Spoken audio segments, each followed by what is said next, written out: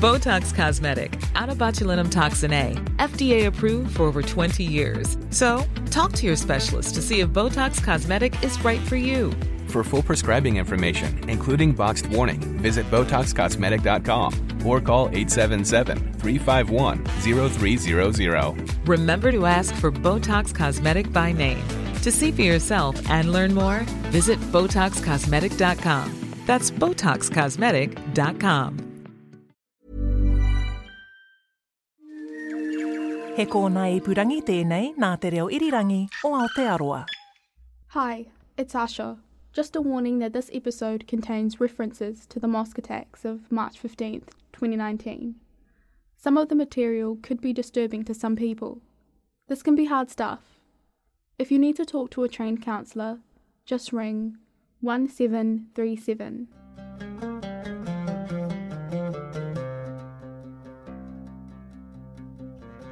I do believe that it's part of Allah's plan, and if Allah did not want this to happen, it wouldn't have happened.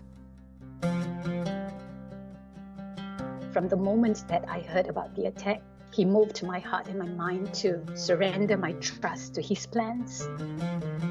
On March 15th, 51 Muslims, men, women, and children, were killed while praying in two Christchurch mosques. It seems so incomprehensible why something like this could happen. But Islam teaches us that Allah is the great planner. We as Muslims keep reminding ourselves that this is Allah's plan and we don't question it. It's not a coincidence that he was chosen to be a martyr, just like it's not a coincidence that Atta was chosen. And as painful as it is, it's a test, but inshallah there will be a big reward. And as we walk, with 4 women left widowed after the attacks, Muslims have faith that, even though we may not fully understand His plan, that our Creator has set us this test for a reason. But now I'm happy, really, really happy. And this is Farouk's last wish. That image of seas of people rallying together with lights in their hands, hijab on their heads, determination on their faces, that is Christchurch in my mind. This is Asha Abdi.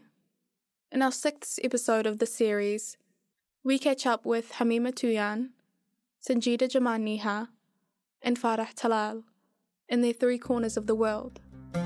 We're also going to get a little closer to one of our widows, Muhibba Ali Jama, in order to understand her journey in the aftermath of the March massacre. We need to go back to Somalia, back to a jewellery shop in Mogadishu, a refugee camp in Kenya, into a time when she heard a man recite the Quran in Christchurch. It's late January 2020, 10.5 months since the attacks. Summer is in full swing, but it's been wild weather all over New Zealand. In Christchurch we've had lots of wind, cooler than normal temperatures, and then suddenly it'll get very, very hot again. The last few months have also been pretty turbulent for Muhibba. Ups and downs, lots of downs, as she struggles to get her old life back after so much has changed. Since the attacks, Muhibba has lived with her elderly mother, her 2 brothers, and her cousin and nephew. Here, she wasn't alone. She felt safer and more supported. But there was one big problem. Kitchen, dining room, living room, together there. 1 toilet, because 2 brothers there. No good. 1 toilet. 6 people. But big problem for me. No sleep, I'm very tired, I'm sick, I'm thinking no good, my memory. I cry every night, every day. Not talk. It was really crowded and noisy. Muhibba shared a room with her 82-year-old mother. Her brothers, in the bedroom right next door, stayed up late, making noise, not coping with the suffocating living conditions. Something talking, and me angry, hit. Some people talking, another day my husband by people died, talking, me angry. the heat. The cramped quarters also meant there was no space for Muhubba to heal. This has been her test. In the last episode, we heard Muhubba and her family would be moving to a bigger home. She's excited about this. I am so happy that I'm going to have my own room that is quiet and private. All my belongings have been in a bag since my husband died. And she'll be opening a new door in her life soon.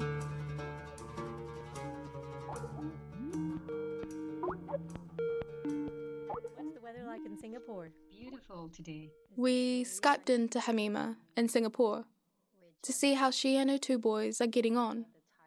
They're all doing okay, but she's getting some tough questions from her youngest. One day he asked me, Umi, but why would anyone want to attack Baba, Umi? You know, with that incredulous tone in his question. I mean, his Baba wouldn't hurt a menacing spider that came uninvited to our house. His Baba would not hurt the bird that pecked on his favorite strawberry in our garden. I mean, his Baba would cook food and share our favorite food with our elderly neighbors who live alone. So why would anyone want to attack his Baba, right? So for him, I guess that's what's going on in his head. He couldn't understand, like, his Baba's not a baddie, so why would someone want to attack his Baba? Since Hamima visited Christchurch in December, and with the prospect of a nationwide remembrance coming up in a couple of months, she's been reflecting on the city where she lived with Zechariah, the 51st victim of the attacks. First thing that came to my mind was thinking of Baba coming home and greeting us at the door with his sing-songy Assalamualaikum, you know. I think of the boys running towards him, jumping on him and dangling from his neck and back.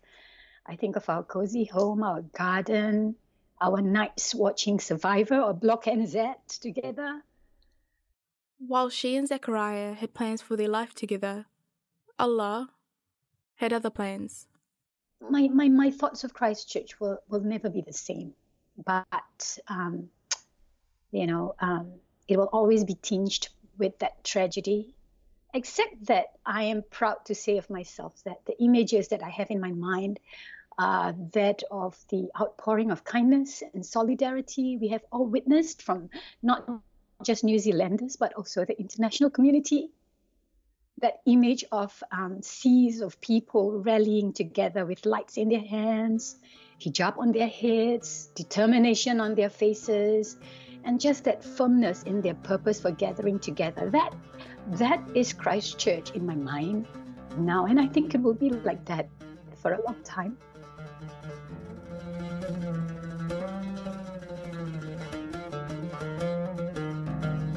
Despite being born of such pain, these golden moments of solidarity in the wake of March 15th were truly special.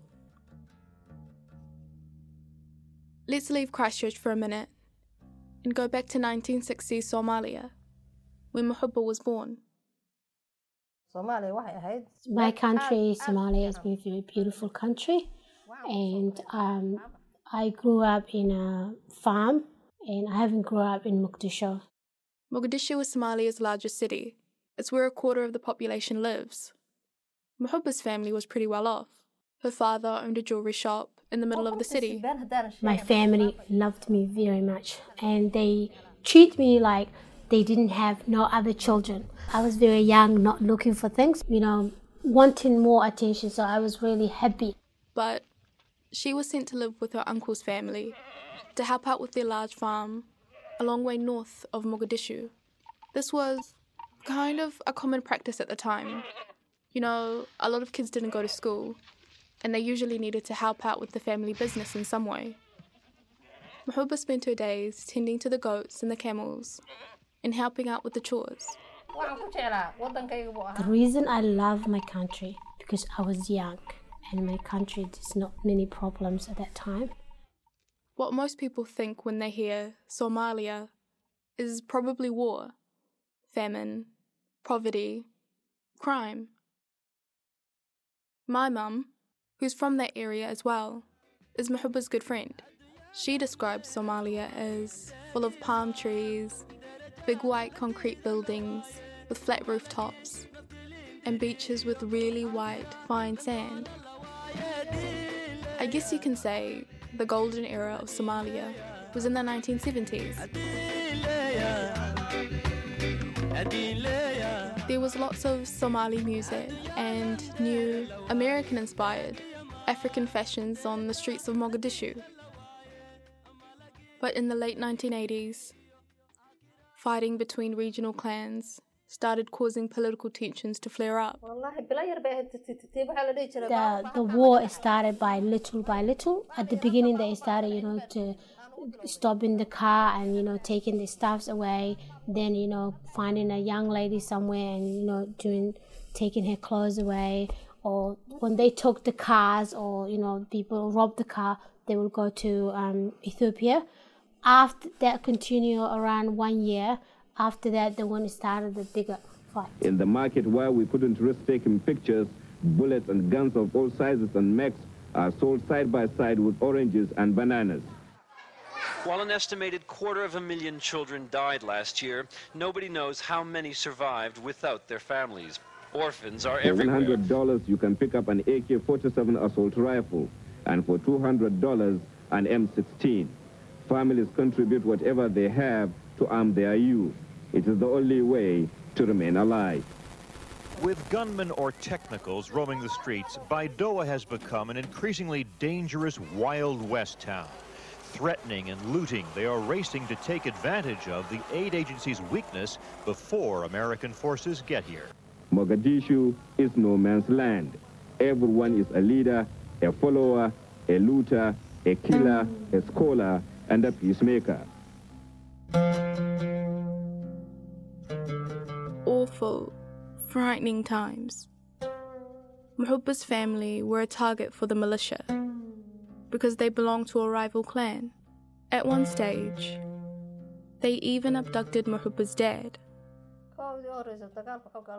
They took him, abducted him, cover his eyes. And one of the tribal people who was fighting was kind to him, one of them, and then bring back my dad. But it wasn't his time to die. Muhubba didn't escape unscathed either. In earlier episodes, Muhubba has put her difficulty recalling the events of March 15th, 2019, down to a head injury. I had a head injury that I got in Mogadishu. It's hard for me to learn anymore. I can listen to the TV and write, but when a teacher explains something to me, I can't remember anything afterwards. If I just watch a TV show, I can't remember what it was. So here's how it happened, more than 20 years earlier, in Mogadishu, 1992. I have experienced people smash me with the gun in my head, so that was a very hard time, very bad time. Muhubba can't tell us much more than that about her injury, or why it happened. Just that she was hit in the head, and things were different afterwards. At that time, I really wanted to die, because you can go to a hospital, and also I was at that tribe that people were chasing. I wanted to die that day. My mom and my two brothers and my sister went away to go away from Mogadishu, and they went to a refugee camp in Kenya called Otango. That is the name of the refugee camp. And then I stayed behind. Muhubba stayed behind with her father and her sister. They thought the violence would only last a little while, and then the family could be reunited. Several weeks passed. My hardest time was when my sister passed away. She wasn't feeling well on a Thursday, and a Friday she passed away. Muhubba's mother had 10 children. 4 had died in their first 2 years of life. To have yet another sibling die from some unknown, probably curable illness, all while living in a war zone where your life is at risk every day, would have been heartbreaking for Muhibba. It was time for everyone in her family to get out of Somalia. Muhibba was 31 years old. My brother, my dad and me fly in a plane, not like my mom and my brothers, and we came to Nairobi, to the flight. And then we went to the refugee camp. The reason we traveled and survived was due with my mother's gold, because on the ways we sell them. To bribe the officials, militia, and anyone else that got in their way, Muhibba's parents paid them with the gold from their jewellery shop. They emptied out the shelves of their Mogadishu store into a suitcase and bought their way to a safe exit from what was becoming one of the most dangerous places in the world. The refugee camp, it was really hard because you have to line up for the water. You also have to line up for the food. And when I arrived, you used to get corn and flour from, the line up for the, because you will have a cart. But for me, we were very lucky because our families who went overseas will send some money to us, and that's how we buy, some things. 7 years I lived in the refugee camp. One of Muhibba's uncles had already made his way to New Zealand as part of the UN's quota refugee program. Because of this connection, Muhibba and her parents and siblings eventually qualified to come to New Zealand as part of the family reunification program. I was very happy when I heard I was leaving the place, because when somebody sends you money and you buy the food, the people who live in that country will come and take it away from you. So today you get the money, you buy the food, when you go to bed tomorrow you don't have it because somebody will rob you. After years of violence and hardship, of uncertainties about her future, and suffering a head injury that she would feel the effects of for the rest of her life, Muhibba arrived in New Zealand. She had just one bag of belongings. Muhibba, her two brothers, and both her parents settled into their new life in New Zealand. The family had survived many challenges, many tests. Now, they had a chance to begin again. Muhibba took English classes, cooking classes, and learned to drive. Although she hadn't been taught to read, she, like many other Muslims, received Islamic lessons at home from a local Quran teacher. Here's Jumaya Jones, our religious advisor for the series. So, memorizing the Quran is the goal of many Muslims across the world, as it comes with a lot of rewards and benefits in this world and the hereafter. Like Musa Nur Awali, he was known as a sheikh. So everyone that we know call him Sheikh Musa. He was one of the teachers that teach the children and adults to memorize the Quran in our community. And the title suits him because he was a very knowledgeable leader in our community. We've only ever called him Sheikh Musa in this series too. It's how I've known him all my life and how everyone in the Muslim community knew him. Sheikh Musa was a quiet, older Somali man who taught lots of people in our community. He had the most beautiful way of reading the Quran.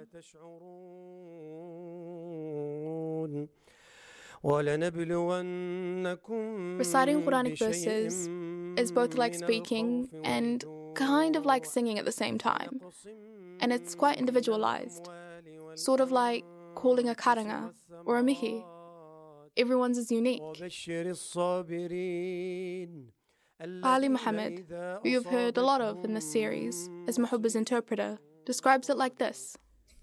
The way you read the Quran depends the person. Some people, when they reading something, the voice is different. Everybody has their own, and some people make you cry, when you're listening, the way they read. Because some people could be reading, in a book or giving you lecture or anything, but how they talk is different.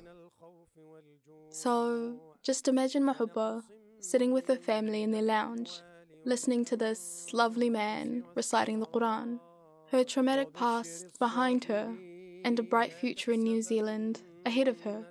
The way I fall in love was, he used to read my favorite verses of the Quran, and the way he read those two together made me fall in love with him. Sheikh Musa and Mahubba in love. My mom already fell in love with him and wanted me to marry him, and my dad wasn't here, so he called my dad and asked. This isn't Sheikh Musa, by the way. It's Imam Fawda, the spiritual leader of Al-Nur Mosque. Jeremiah recorded him at the masjid recently. But Sheikh Musa had an equally enchanting voice.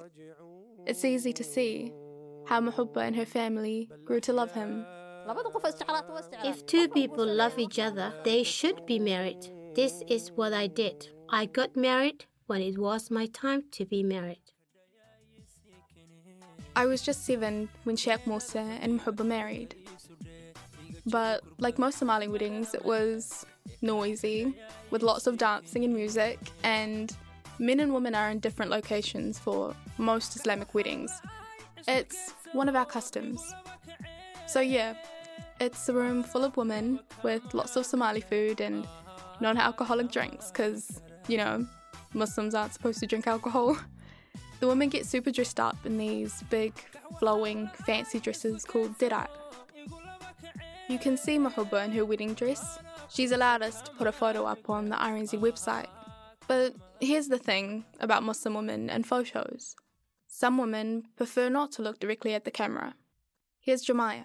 Modesty and privacy are really important Islamic virtues. Most Muslim women don't want to have their faces photographed. And that's why it's sort of one of the big challenges for our wonderful photographer for this series, Janet Gill. For us Muslims, Muslim women, there's a sense that if your whole face is being photographed with full makeup on, you're kind of showing off your appearance rather than being modest about how you look.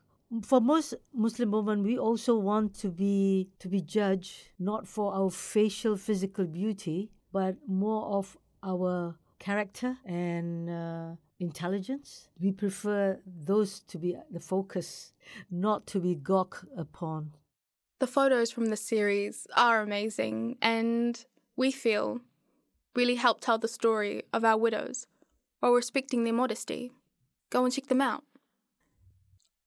Back to Mahubba on her wedding day, 2003. Let me describe her.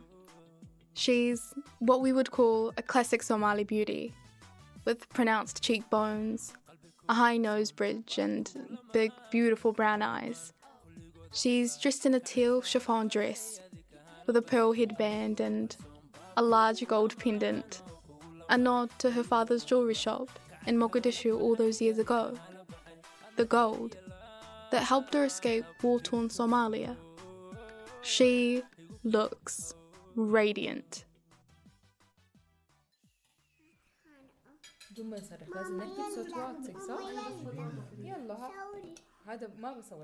Farah Talal eats a traditional Jordanian meal called makloubeh. Her trials have brought her back to her family home in Amman, Jordan. Mama. Leban? Daya. With her 2-year-old daughter, Aya. It's January 2020. We ring Farah. My baby sister, who's no longer a baby, I actually had to tell her to leave the room so I could call you. I'm like, can you please give me your room? It's quiet and nice and cozy. What's the family home like? Not too big, but not too small. So there's like rooms, alhamdulillah, for everyone. And it's really cozy. So it's like a 2-story townhouse, if you call it. Downstairs, there's the dining area and the kitchen and 2 rooms. And then upstairs, there's another like living area, another 2 rooms, and obviously there's toilets, like maybe 4 toilets or something, which is not, you don't usually find that in New Zealand. So look for a house, Ata and I like, we just find a house with more than 1 toilet, please? Muslims wash before praying 5 times a day, so bathrooms are important. No one knows Allah's plan, but Farah is noticing some good in the wake of their devastating loss. I've got a lot of cousins who they have children her age, and a lot of my closest friends have 3-year-old girls, so they're getting along as well. So it's been really interesting and beautiful to watch Aya play and, having new friendships. But the challenges keep coming. People might think if you're away and you're not in Christchurch or you're not around, you're gonna just be just fine. But unfortunately, it's a different kind of struggle, because I'm in my house and I'm just reminded of my wedding day, and I've got the flowers that I held on my wedding day. Literally, my mom kept them for me, so I see them literally every single day. And then there's my wedding dress on top of my closet, because I wanted to keep it so that one day my daughter would see it. And now I literally see it every day before I go to bed. And then there's the wedding photos and the photos of Ata, Aya, and I all over there on the fridge in the corner. And then Aya would see it, and Aya would show it to people, and Aya would talk about her dad, because she's not sure if people knows her dad here. Recently also she started to call her dad, so she would grab his phone and it's like, "Hello, Baba," and she would start talking to him, and then she would give me the phone, and then she would give it to my mom, and we would talk to him and "Yeah, we love you, we miss you," and all these things, and she'd be really happy. And then literally just before I had to Skype you, she grabbed his phone. She's like, "Hello, Baba." She's like, "He's not answering," and I'm like, "Aya, where is he?" She's like, "He's in heaven." Yes, exactly, and that's why he's not answering. We're just pretending, but he loves you, and he so it's just sometimes really hard. He's always there, he's always on my mind. I'm always thinking about him, and especially when I look at our beautiful Aya, and all I could think of is, if only you've seen her, Ata, if only you've seen her talk and grow and smile. But alhamdulillah, I believe in Allah's wisdom, and I know that he's he knows how happy she is, and inshallah one day we're all going to be reunited. Still, there are times when it's really hard. There are these special moments. So sometimes when she would meet a friend of mine, and her husband and the children, and I could feel it, the vibes, and the father is trying not to give lots of affection to his children who are jumping over his head, and I was it's been very interesting. And then she would ask about him, and I had to explain all over again. And then sometimes when I take her to the playground and I just watch, around me all the parents and all the couples, and it's just me and Aya over there, or, it's just these moments when I miss him the most. Farah is thinking about her future. I have my notebook and I try to write, and I know that there is the next thing, but the big question is when. I'm hard on myself. I really just feel very guilty, and oh my God, I don't want to be wasting my time. I need to start. But then I look at myself, and alhamdulillah, Aya is not missing anything on school. She's literally just a 2-year-old enjoying life, having fun, learning, and she doesn't need to go to a childcare to learn. If I have that privilege at this moment of time to take my time and think and try to restructure, if that makes sense. She's definitely coming back to live in Christchurch when she feels ready. And even though she has a degree in biomedical engineering, she wants to become qualified to work in New Zealand as an early childhood education teacher. But coming home to Christchurch won't be easy. Because I feel once I'm going to land in Christchurch and he's not going to be there.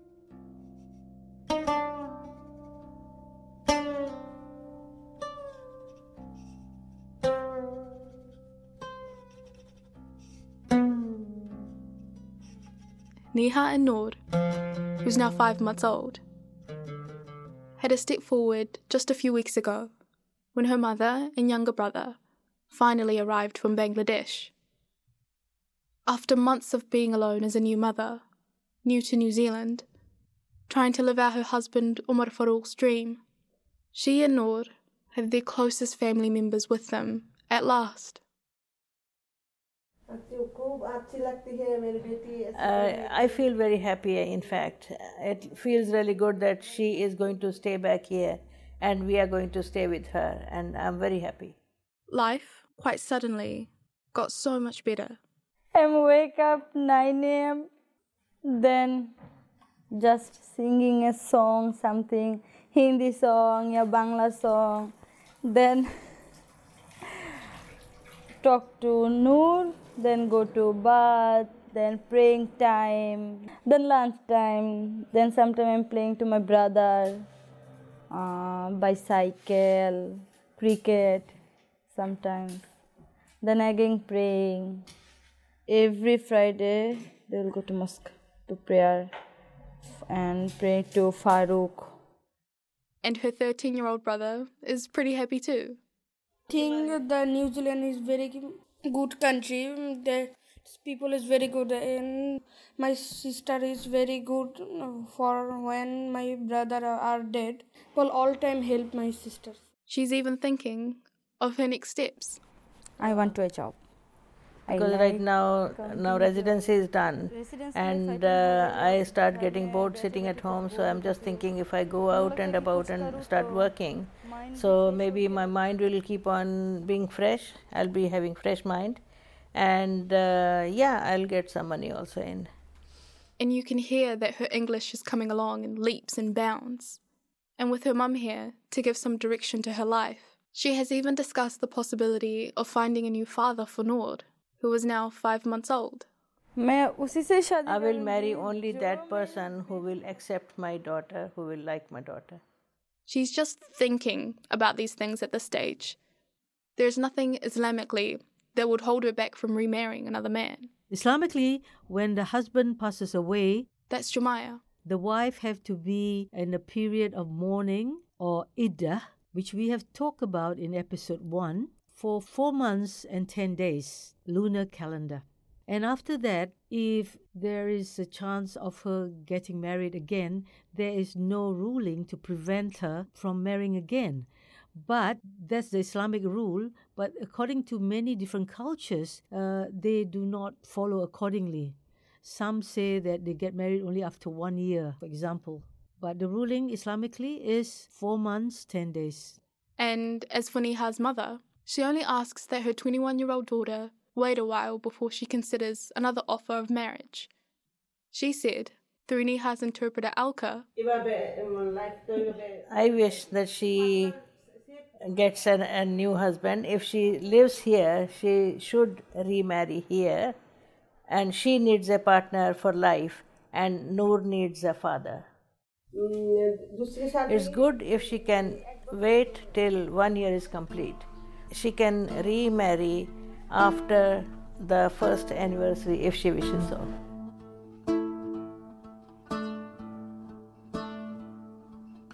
But the tests are still coming. Some new problems are brewing for Niha. All widows and bereaved parents of the mosque attacks got payouts from the victim support donations that came in after the tragedy. Niha gave about half of the $90,000 to her husband's mother. There was quite a lot of pressure from the Christchurch Bangladeshi community to do so. But now, because ये जो case हमारी जो case चल रही है ये criminal on 2nd of June there is a hearing for the case, and government has allowed 6 people to be brought in for victim's family. She's talking about the trial for the man accused of killing her husband and 50 others. The Ministry of Justice will bring in people from all over the world to testify against him. Omar's mother, Niha's mother-in-law, is one of them. In Chennai में से Bengali people so our community is helping her to be one of the people because she lost her son. So she can come here and she can fight the case after she comes here because she can't fight the case from Bangladesh. So she can fight the case from here and file a lawsuit against me. My lawyer will respond to that and then they will get some money out of me. So many things have fallen into place for Niha. But this is a new and unexpected challenge for her to face.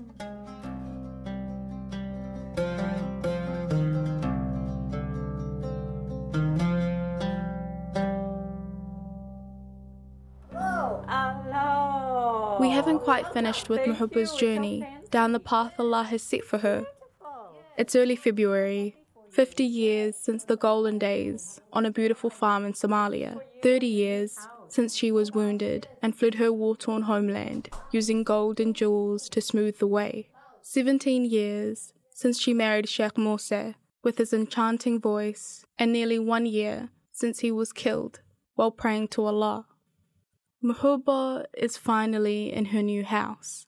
She takes our lead producer Lana Hart on a tour.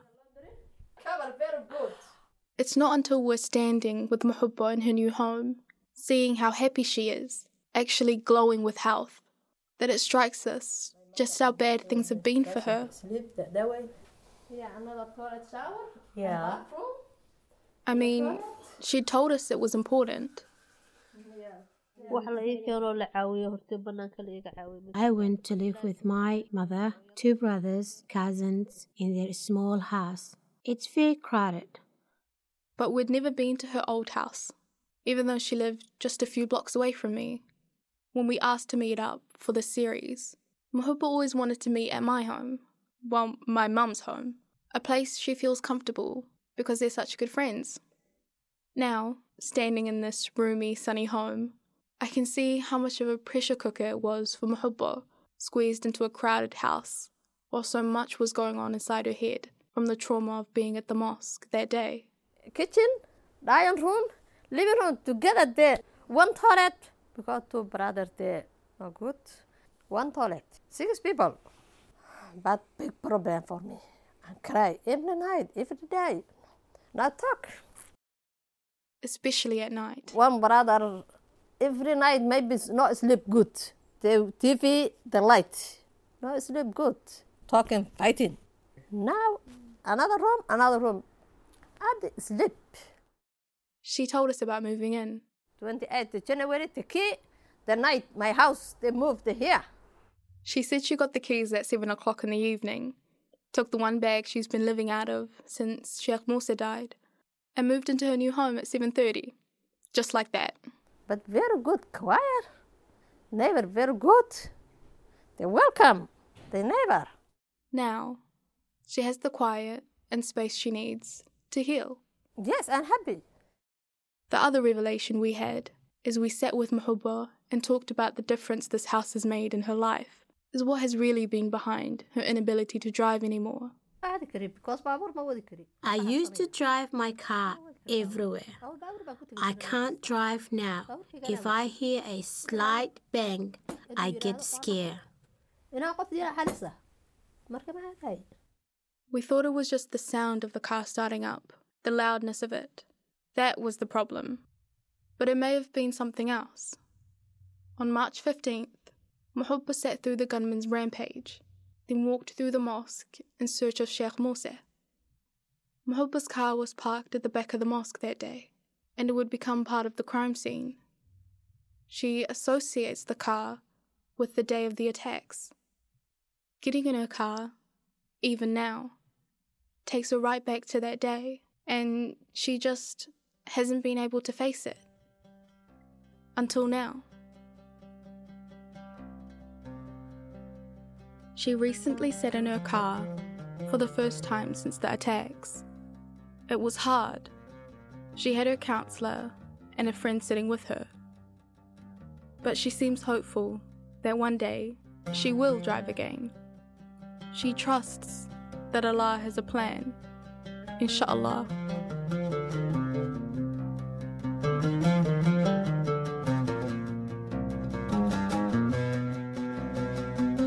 Thanks for listening to the 6th episode of Widows of Shuhada. The anniversary of the attacks is coming up fast. In our next episode, we'll talk to our widows about what this means for them. And, with Muhubba, we visit the cemetery in Christchurch where Sheikh Moussa and 40 other Shuhada are buried. This is Asha Abdi. Assalamu alaikum.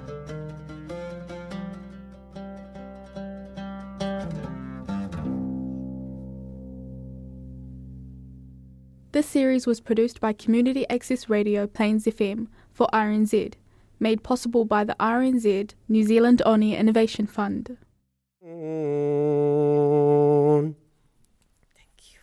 Mashallah, mashallah. Thank you, Sheikh. You'll be on radio. Okay. I don't have to switch this off. This series was produced by Community Access Radio Plains FM for RNZ, made possible by the New Zealand On Air Innovation Fund. Farah, Niha, Muhubba and Hamima, thank you so much for sharing your stories and for letting us walk alongside you for a little while. Barakallahu feekum. Ma'na Heart wrote and produced this podcast series with support from Nikki Reese, Jemiah Jones, Asma Azar, and me, Asha Abdi, and a very big helping hand from the RNZ podcast team. Liz Garton and Justin Gregory had a lot to do with this episode. To Tim Watkin and Senior Commissioner Kay Almers, Jazakallahu khair. Thank you, and may Allah bring you goodness. Lots of others mucked in, including Bryony Lustavika, Alex Harmer, our caring translators Ghali Mohammed and Alka Srivanasan, and the entire team at Plains FM. There are some touching photos by the talented Janeth Gill. Check them out on the RNZ website. The beautiful music is from Hasim Shaheen, an Egyptian oud player, and Liam Oliver from Christchurch.